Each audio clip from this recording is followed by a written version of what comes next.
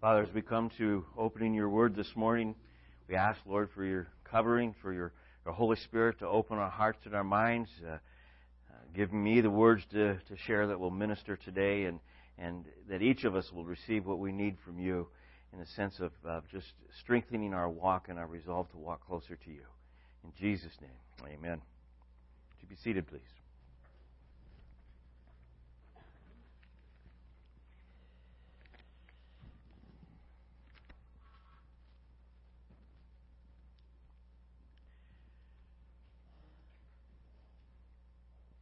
Matthew chapter 4, starting with the 18th verse this morning.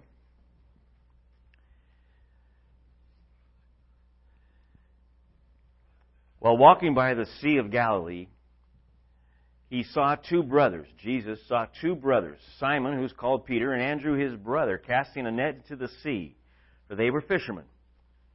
And he said to them, "Follow me, and I will make you fishers of men." Immediately they left their nets and followed him.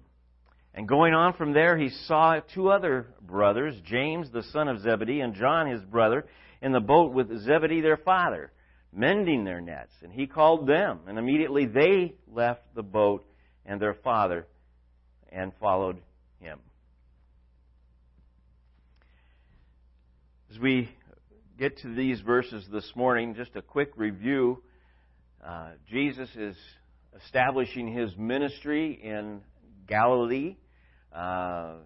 You'll recall we talked about Galilee of the Gentiles in the sense that it would be fulfilling a prophecy. People, initially, and it's amazing how sidetracked we get. Why did Jesus, ministry begin in Galilee? Well, first to fulfill prophecy. I mean, in other words, there's a prophecy that is quoted here in Matthew in the first few verses that comes out of Isaiah chapter 9 that refers to Jesus and the light coming into the area of Galilee of the Gentiles.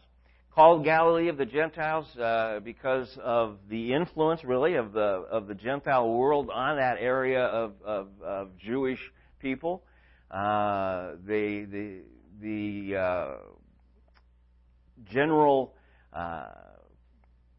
caravans, I can't think of the trade routes. There we go.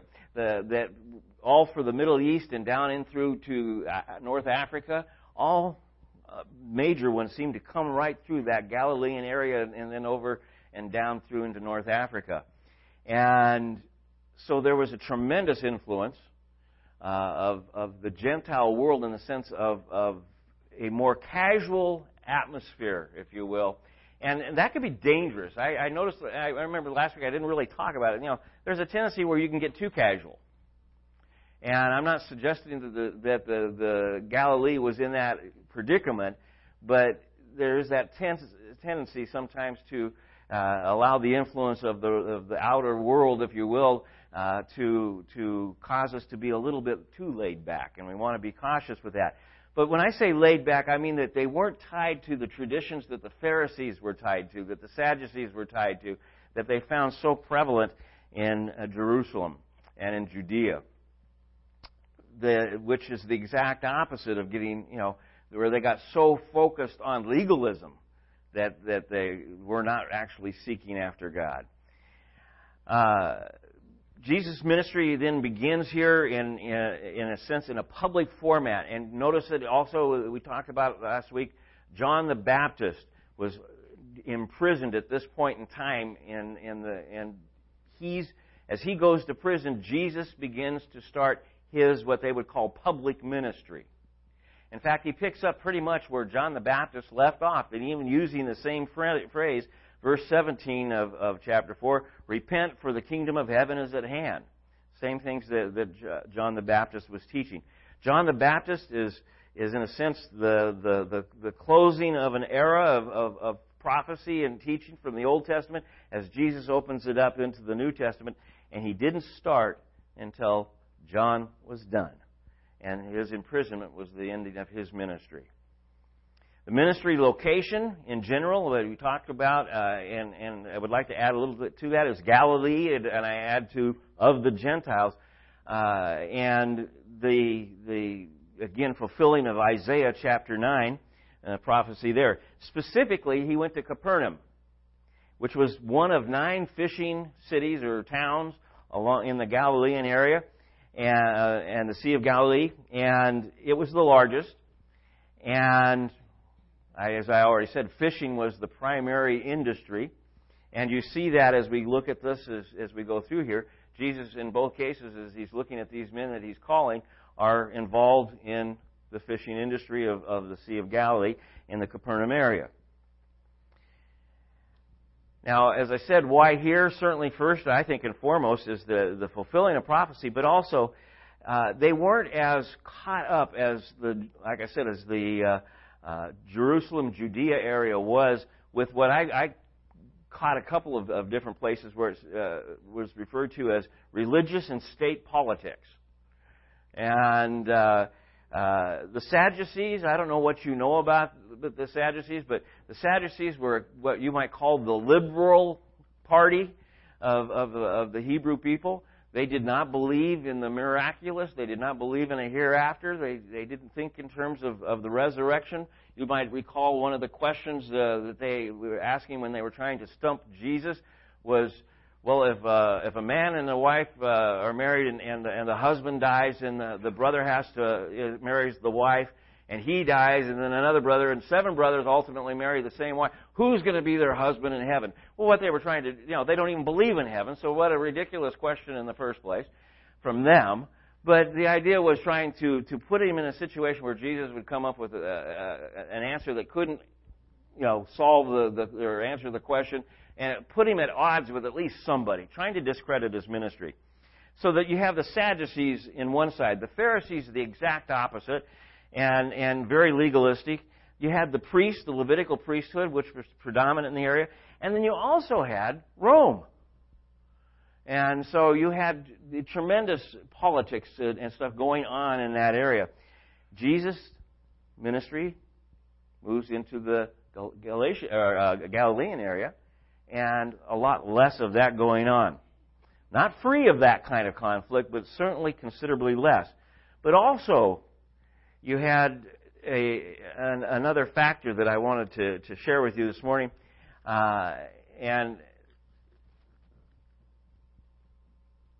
Jesus was moving towards that point where he was letting the people see that not only the Jewish people, but the Gentiles are going to be included in the picture of the ministry that Jesus was involved in and in the kingdom of God.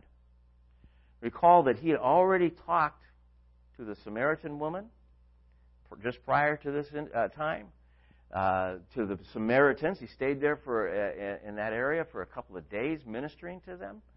And so this is something that would put him at odds immediately with, again, the religious politics and stuff of Jerusalem and Judea.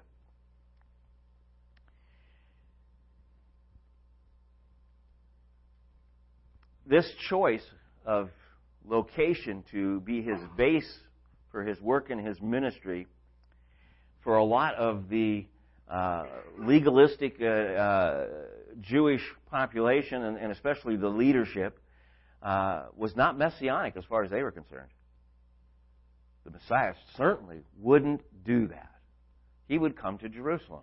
He would work through Jerusalem. And here Jesus is going to to the Galilean area and drawing from that area. And you notice, if you remember the comment, can anything good come out of Nazareth? Well, the whole idea was, can anything good really come out of Galilee? That was the way the Jerusalem and Judea area felt about Galilee. So Jesus, starting his ministry, his public ministry there, was already putting himself at odds with the leadership of the Jewish faith. And then today, what we look at and we just read, Jesus' choice of disciples would also put him at odds. He was choosing Galileans, fishermen, common men. Possibly, again, looking at it from the southern area, the Judean area, the country bumpkins. And I want to make sure that you don't misunderstand There's a lot that's been said about the disciples of Jesus being, well, they were uneducated and they weren't, they didn't know how, probably. In fact, I was reading one just this last week saying they probably didn't know how to. Some of them didn't know how to read and write. That's not typical of the Hebrew culture. I don't know what you need to understand in the Hebrew culture. The men learning to read. Why would that be so important to them? Well, knowing their genealogy, being able to read the Scriptures. From a very early age, they were taught to read the Scriptures. They were taught to memorize the Scriptures. The idea of having them on their wristbands and all of this place where they would see them constantly. To share in the ministry in the sense of worship and reading of Scripture in the synagogues. It was extremely important. So Jewish men, especially, did learn how to read. They did know how to write. When it says that they were the regular men, or the implication of uneducated, means they didn't go to the upper level education process. They weren't the typical people to be considered that would sit under one of the teachers at the temple, or one of the teachers, one of the scribes, or that they were basically getting what you might call elementary education. They weren't getting the education of a higher up. And so these are not the kind of people you would call to be your representatives of your ministry. And so again, Jesus is going against the grain of the traditional system that was in the area of Jerusalem and Judea. Not the typical disciples or students. And these men would be, I want to make sure again that you understand that they would be in good standing, though, within the framework of their synagogue and their faith and their relationship through their Jewish faith. Another thing that Jesus was going through against in convention, if you will, was that he was choosing his disciples.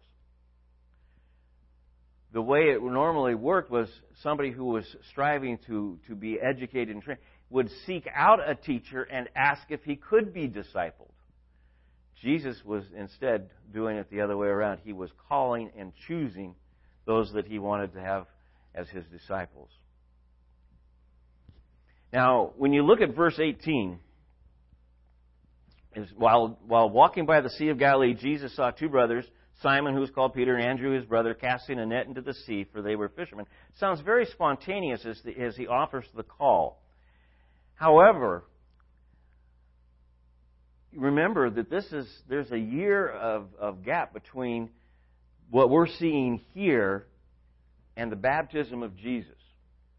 And there was a time of overlap of John the Baptist and Jesus' ministry.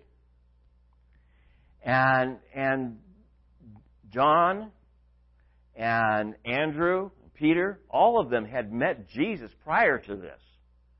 We can go back to John chapter 1, verse 35, and see where this had happened.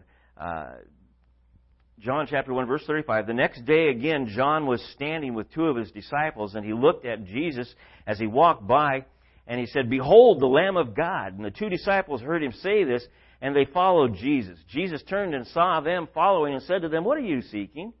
And he said to them, "Rabbi," which means teacher, "where are you staying?" He said to them, "Come and you will see."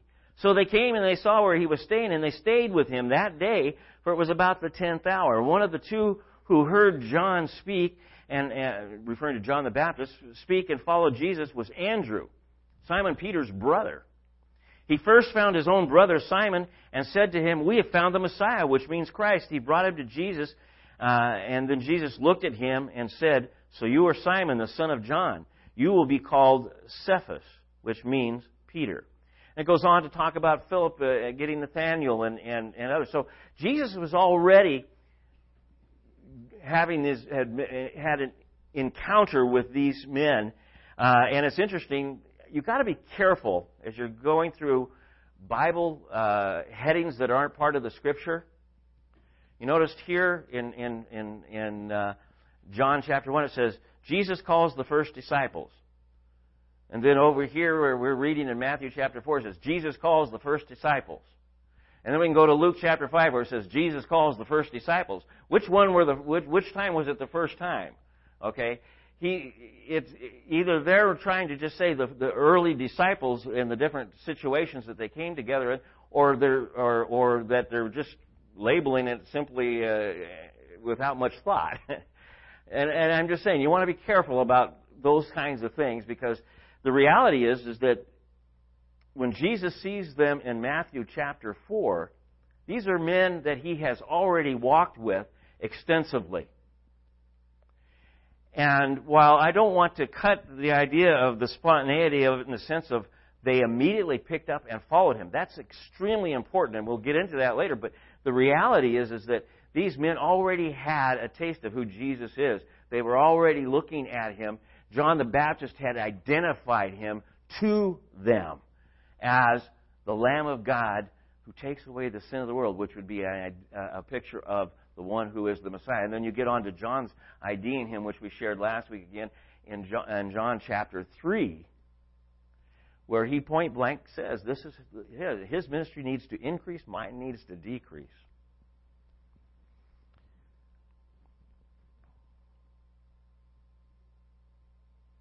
During this early stage of Jesus' ministry, it's obvious that the disciples, those that were coming to follow and go, listen to his teaching and be a part of his ministry, were also, I guess you might say, bivocational. They were going to see him, but they were also back here at this point, a year later, still fishing. And even after this, we find them again still fishing in Luke chapter 5. Now, some people say that Luke chapter 5 and Matthew chapter 4 are the same incident, but I want you to listen to it and see if you can catch the differences. We just read the Luke chapter 4 part.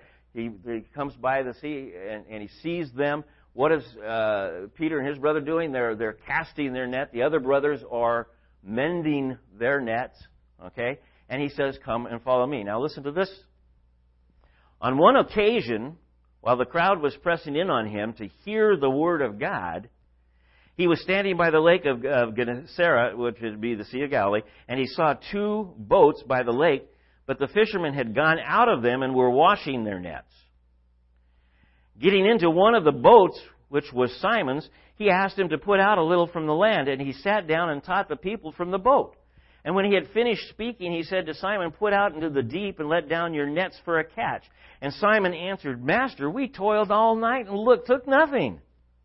But at your word, I will let down the nets." That already tells you some familiarity here. I'm taking you at your word. I'll let down my nets. And when they had done this, they enclosed a large number of fish, and their nets were breaking. They signaled to the partners in the other boat to come and help them.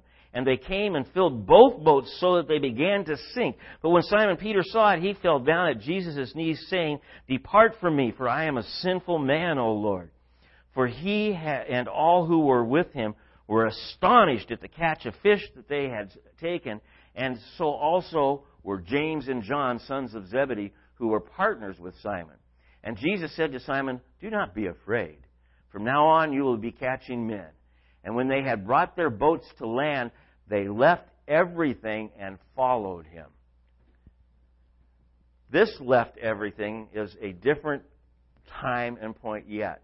And I was trying to put this together in such a way, and I have to say, getting to some things that John MacArthur wrote really helped me. And I'm going to paraphrase it in my own way of looking at it, but clearly, Jesus, first off, here at this juncture in Luke chapter 5, is letting them know really who's in charge of things.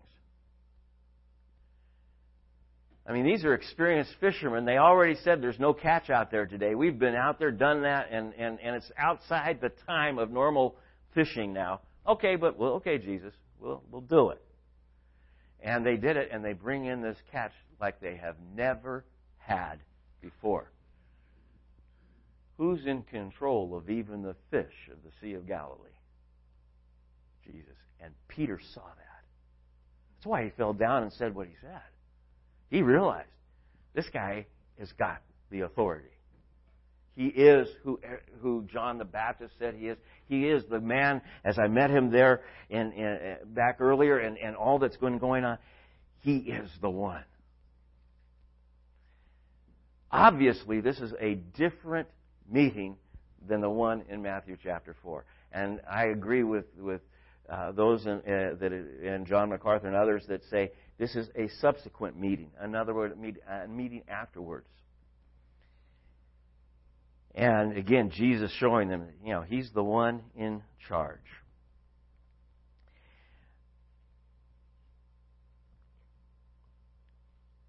What I want you to get and understand here is the kind of an idea of a progressive way that God relates to us. And I don't mean progressive liberal. Make sure you understand that. Progressive in the sense of building on things. Think of your own. I'll just use mine. The first thing that God opened my eyes to was the gospel in a sense of a way I'd never seen it before. I had come to the conclusion that there was no need for the gospels. Not because that they were anything evil or anything, but they just said what a lot of other good teachers might be saying. And that they were a good reference thing for one particular way to live and interact with people. But it wasn't the only way. And anybody that was telling me that it was, I didn't want to have anything to do with them. And yet, I believe in a providential move of God between a snowstorm and a late breakfast and sitting at a table with a man that I only had seen on various job sites. I ended up hearing this man's testimony. And I did do what I always said that I would do from now on, which was to get up and not listen. I actually was captured by it. Convinced that I needed to read the Gospel of John when I left that place that day. For the first time, I read it with a different set of eyes. And I realized, John is passionate about what he's. I don't understand how he could believe it, but he's passionate, And so at that point, I start looking to find out why these men, especially the Gospels, why these men believed what they were writing. It was obvious they were all passionate about it. I don't think at that point I got past that point of thinking, I'm saying these guys really believe this, but why? I spent the next many months researching, studying, reading.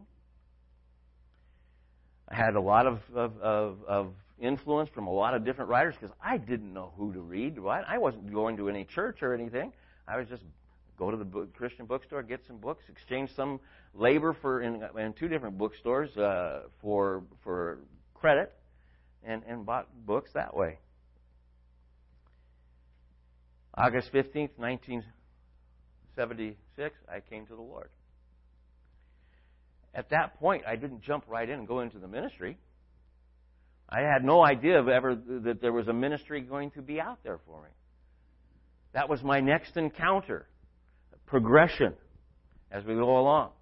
I had met Jesus as my personal Savior. Now I started to get involved in a church, and I started to grow. And a couple of years later, Kathy and I are at a conference that our pastor had asked us to go to, more than anything about leadership in the church, wanting to help prepare me and lead me in that direction. We walked away with both of us with the conviction, coming from the Lord, I'm confident that God wanted us to go to Bible college. So much so that we defied, I think, everybody's advice, including a number of Christians, because Kathy got pregnant during that time. In fact, when we moved, she was 9 months pregnant. We moved on Labor Day. She had been in false labor, And everybody telling us it was, we were, a lot of people in our families and even some Christian friends telling us this didn't make sense. But God had convinced us, convicted us. We had gone to another level of our relationship and our commitment.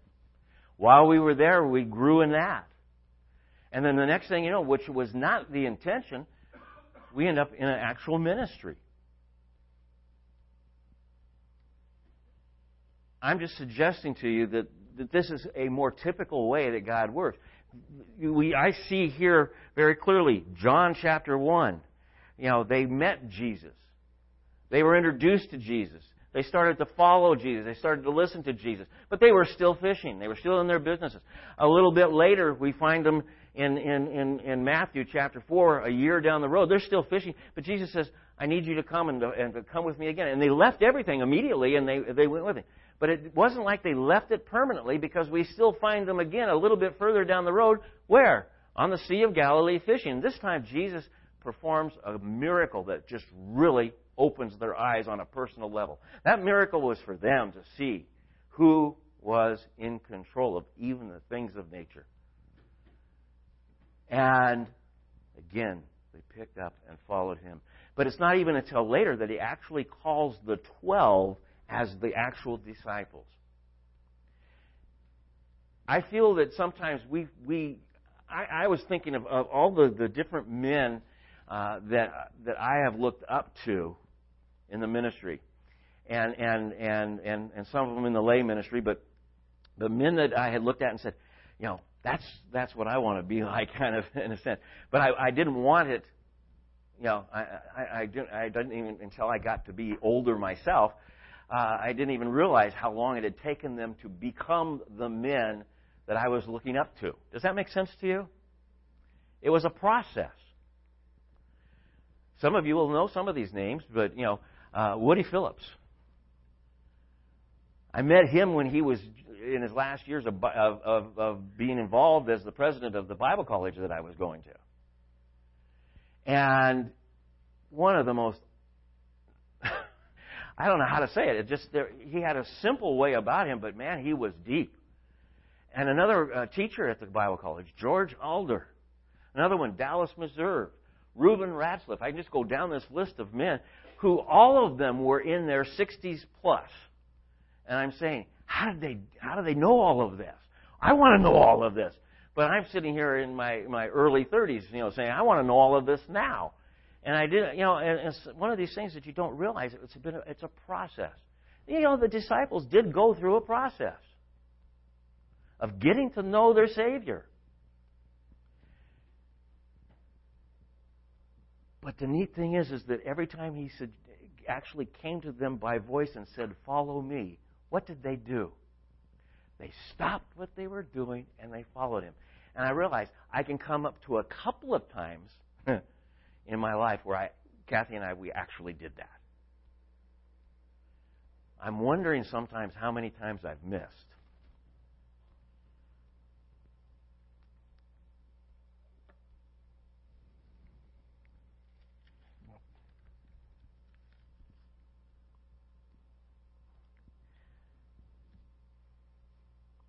I was looking at this and thinking,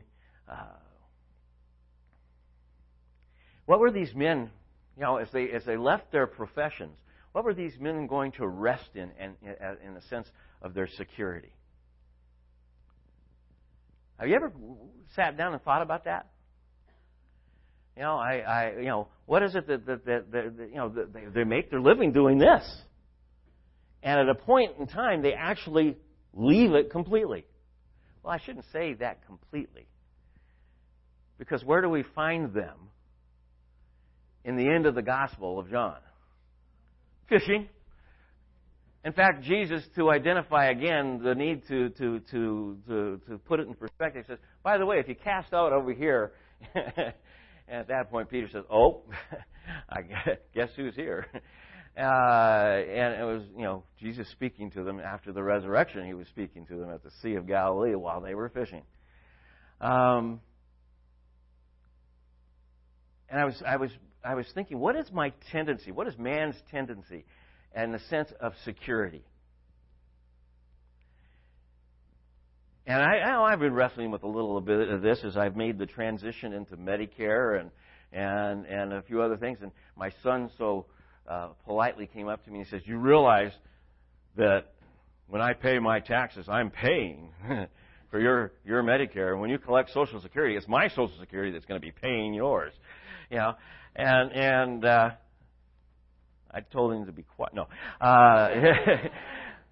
But, you know, he's right. You know, so what he's saying is that where's my security going to be? And I'm thinking, is my security resting in these things? Because if it is, I'm not very smart.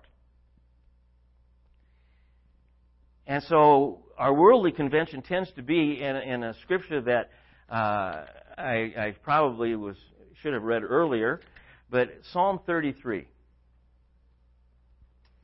And just listen to this. Psalm 33, starting with, let's see, where would be a good place to start? I'll start with verse 11. The counsel of the Lord stands forever, the plans of His heart to all generations. Blessed is the nation whose God is the Lord, the people whom He has chosen as His heritage. The Lord looks down from heaven. He sees all the children of man. From where He sits enthroned, He looks out on all the inhabitants of the earth. He who fashions the hearts of them all and observes all their deeds. The king is not saved by his great army. A warrior is not delivered by his great strength. The war horse is a false hope for salvation, and by the great might it cannot rescue. Behold, the eye of the Lord is on those who fear Him, on those who hope in His steadfast love, that He may deliver their soul from death and keep them alive in famine. And at this point, we could talk about spiritual famine as well. Our soul waits for the Lord. He is our help and our shield, for our heart is glad in Him, because we trust in His holy name. Let your steadfast love, O Lord, be upon us, even as we hope in You. What is the psalmist saying there? Where does man tend to put his hope?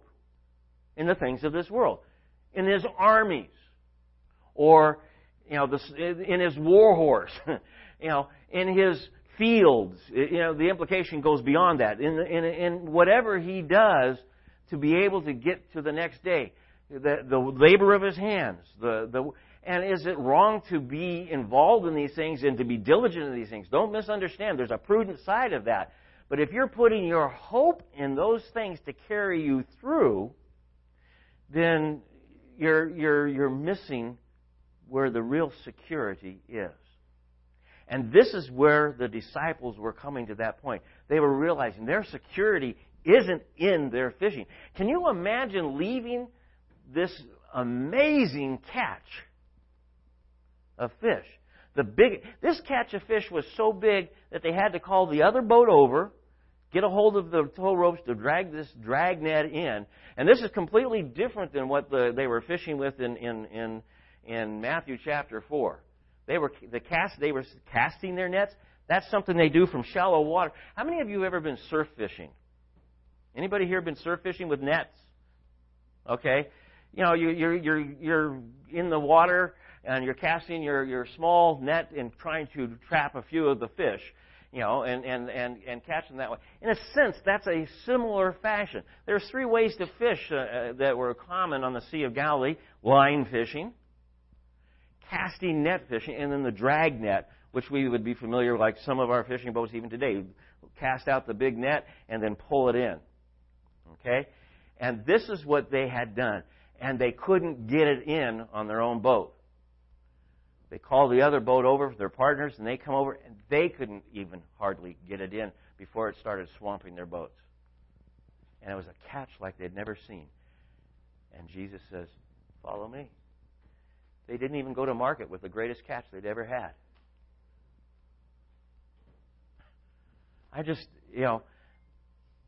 They were at that point in a time where, they could just see who Christ was and realize He's the one.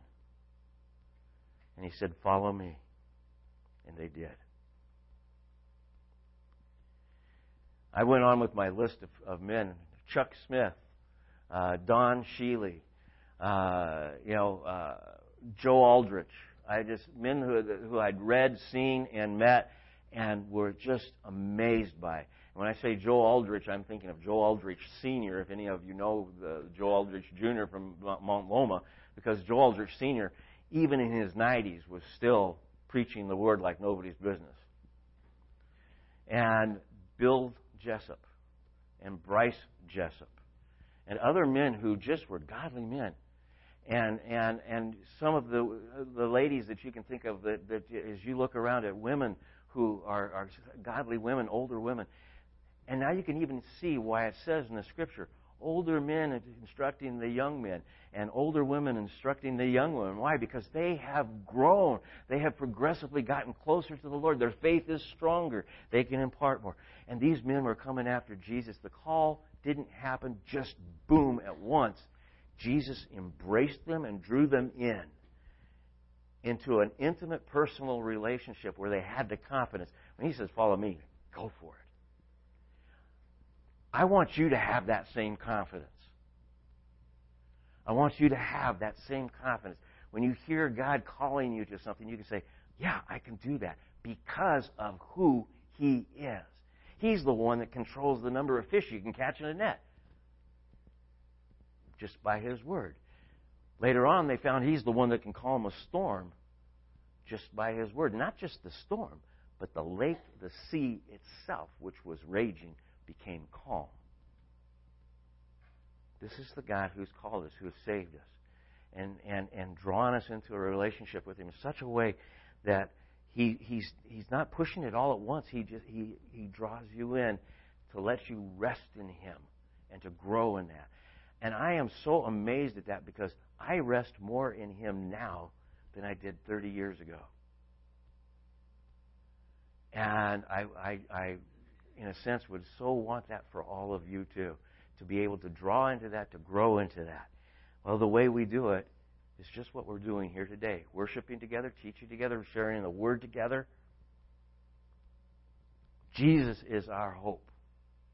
He is our shield. I come back to Psalm 33. And that's made most clear to us at the cross. What an amazing picture of the love of God. God so loved us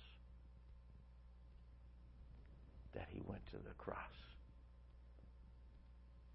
God in the flesh, the Son of God, Jesus Christ, went to the cross, poured out His blood. The greatest, amazing miracle of all. Put together in such a way that we can see it in His resurrection. We don't have to just kind of hope that it might be okay, that it might be real. People say, well, how can you trust the resurrection? How could you be sure? Because, if you look at it, no matter which way you come at it, you keep coming back to the tomb must have been empty, and it could not have been empty because of the way man thinks or what man could do, because of the circumstances surrounding it. And as you study it, look at it, you finally come to that conclusion. It was empty because of a bodily, physical resurrection to prove that death had been defeated, life had been brought, and that He indeed is the light of the world. The light had come into the darkness. It went into the area of Galilee, a land of darkness, darker than the other areas. In fact, that's another of the reasons He went there first on His public ministry. All that we might know Him and have eternal life. He is our hope. He is our shield. He is our rest.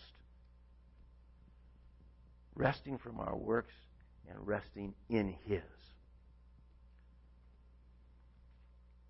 I think this would be the best time to move into communion and ask the ushers to come forward. As we pass the communion out, hold it until we've all been served and we'll share it together.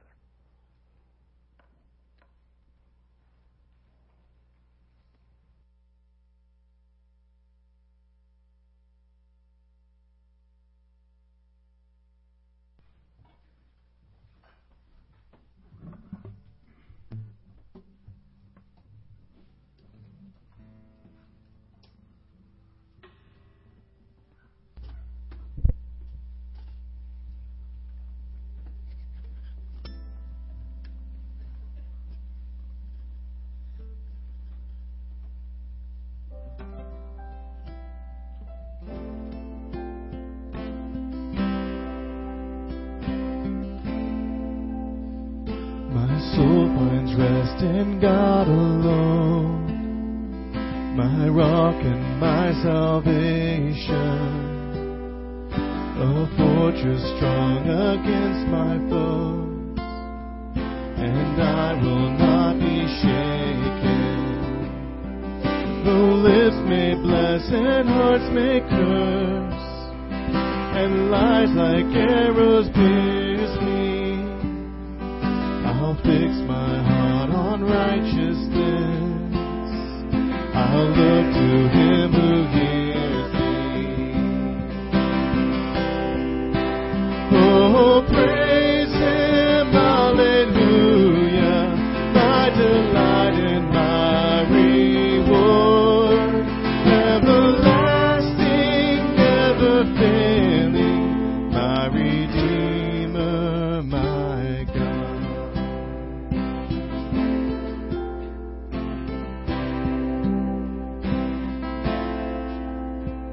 Find rest, my soul, in God alone, amid the world's temptations.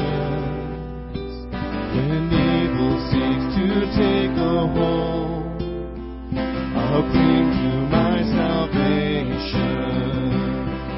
Though riches come and riches go, don't set your heart upon them. The fields of hope in which I sow are harvested in heaven.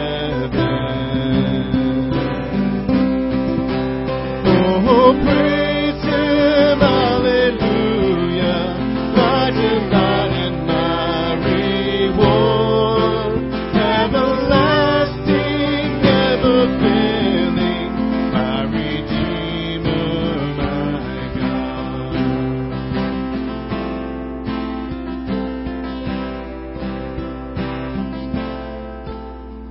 I'll set my gaze on God alone and trust in Him completely.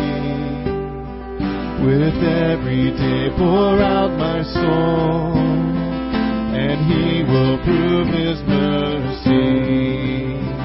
Though life is but a fleeting breath, a sigh too brief to measure, my King has crushed the curse of death, and I am His forever.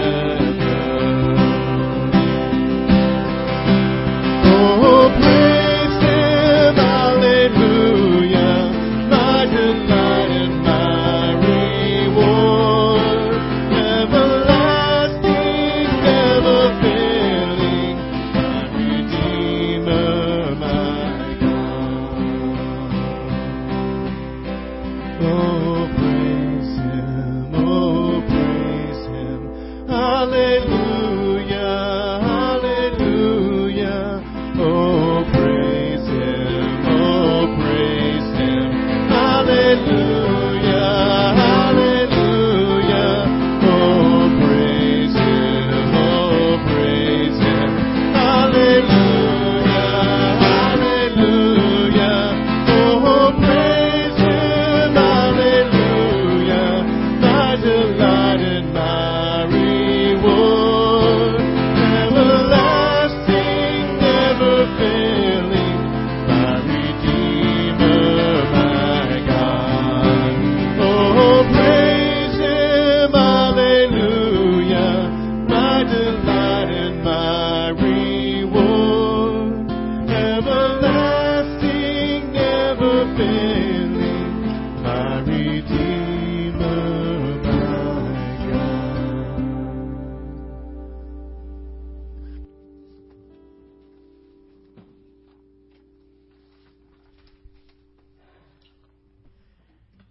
It's interesting.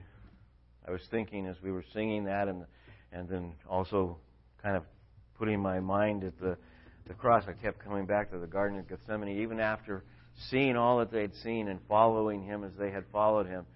Still, even at that point, they didn't follow Him to the cross. There was something missing that they still didn't have a hold of. And it wasn't enough of seeing. was the indwelling of the Holy Spirit, I'm convinced. Because everything changed after the day of Pentecost in the sense of their boldness. In the very city where Jesus was crucified, they went out and boldly preached the words of God. In the presence of the very men who had taken Jesus to the cross, they were preaching the Word of God. In fact, they were encountered by those men and told to stop, and they didn't. Instead, when they were released, they went back and prayed and came with more boldness. Why? Because of the Holy Spirit. Every one of us has the indwelling of the Holy Spirit. When you confess Jesus Christ, you believe in your heart He's your Savior, that He's gone to the cross for you, you have the Holy Spirit. That's what gives us the confidence to say, I can follow Christ. It's not anything we come up with. It's what He has done. And He purchased it all through His incarnation, through coming in the flesh. And so He could take the bread in that Last Supper that He shared with the disciples before His crucifixion and say, this is my body that is broken for you. And as He'd given thanks and broken it and passed it to them, He asked that they would eat it in remembrance of Him.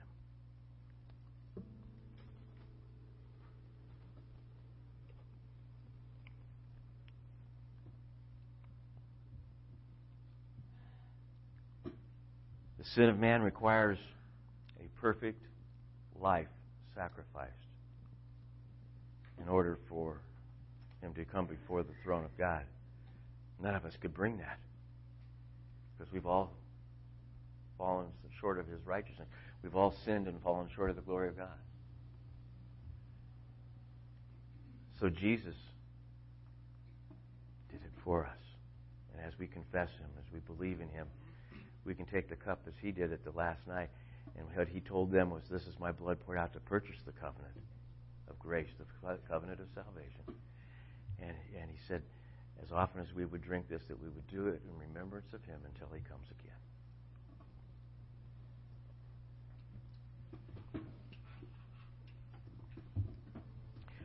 It's an amazing thing to be able to sing the words in a sense of praise and prayer, my Redeemer and my friend, and be referring to the God of all creation as our Savior.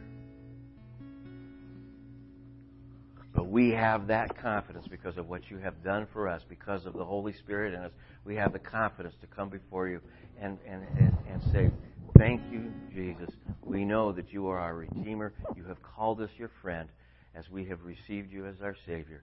And we embrace that. We rock with the confidence that we know the hope that is before us in the sense of heaven, the final trumpet, the marriage feast, eternal life. But Lord, give us that ability to even rest all the more in You even now.